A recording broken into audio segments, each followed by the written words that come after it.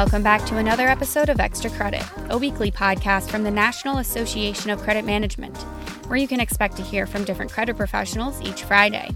We'll help you stay informed about the latest in the B2B credit world. My name is Annie Caroline Caruso, NACM's editor-in-chief.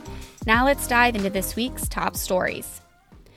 Hiring has been top of mind for many businesses over the last few months as the pandemic transformed the labor market. Managers now need to be experts in the hiring and onboarding process if they hope to find and retain quality staff. For credit professionals, the qualities they want in new hires have changed.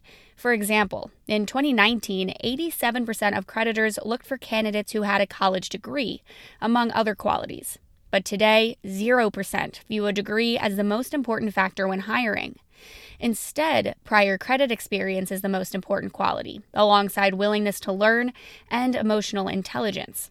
Gwyneth Weeks is an operations manager at Big D Concrete. She seeks prior credit experience in new hires. I like somebody that has that background already and understands deadlines and requirements and also kind of the nuances of the statutes that go into all of the credit management stuff for the state of Texas. I want to know that the person that I'm working with has the ability to get things done without me. I am not a micromanager. I don't like to be managed that way. And I want people to be able to stand on their own. But Weeks says soft skills are equally, if not more important. Does this person know how to talk to other people? Does this person communicate well? Are they coachable? And I think that that's something that has evolved over the last several years of hiring. Susan Rausch is a credit supervisor at H.B. Fuller Company. She would hire a candidate who shows willingness to learn over one with prior credit experience, partly because it will make the training process a lot easier. I look for intelligence, integrity, willingness to learn, and a good chemistry with people. If I have those non-tangibles, I can teach anything. I'm looking for someone who's hungry and has passion and can bring an energy to the team. If you're looking for a credit person in today's world in a bigger company, there's so many more technicalities that you have to understand and that you have to work with. It's no longer 10, 20 years ago sitting down and making a collection call.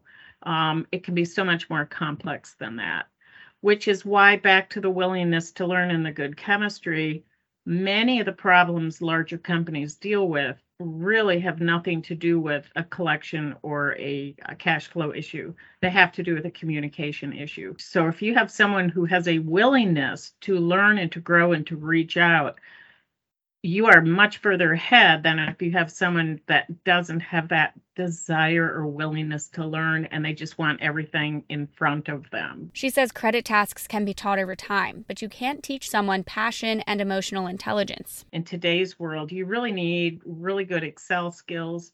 You need an ability to understand complex issues, general accounting concepts, portal understandings, how to get through different portals for customers, different system experience, SAP, Oracle, but all of those are trainable. If I have somebody with a bad attitude, I can't train that. I can't teach that. If they get up in the morning and they decide to have a bad attitude, that's on them. Kevin Stinner is a credit manager at Simplot AB Retail Sub. He says finding a candidate with the right personality is especially important in the credit industry. You can train some aspects of credit. There is certain character personalities that you have to kind of watch for in a person. Like, for example, people who maybe have an accounting background oftentimes struggle in credit. And that's just because accounting is a very black or white thing. It's either yes or no, and there is no gray. Credit is completely opposite. We are either yes, no, maybe we can do it. We'll see what happens, and then let's just keep going until we finally get to yes. So it's extremely, extremely gray area that we operate in. It's not just a black or white type scenario. So you need a person that has that personality that is very flexible. Check out the latest version of eNews for the full story. That's all for this week's episode of Extra Credit. We'll be back Friday, December 2nd, but until then, be sure to follow us on Twitter and LinkedIn.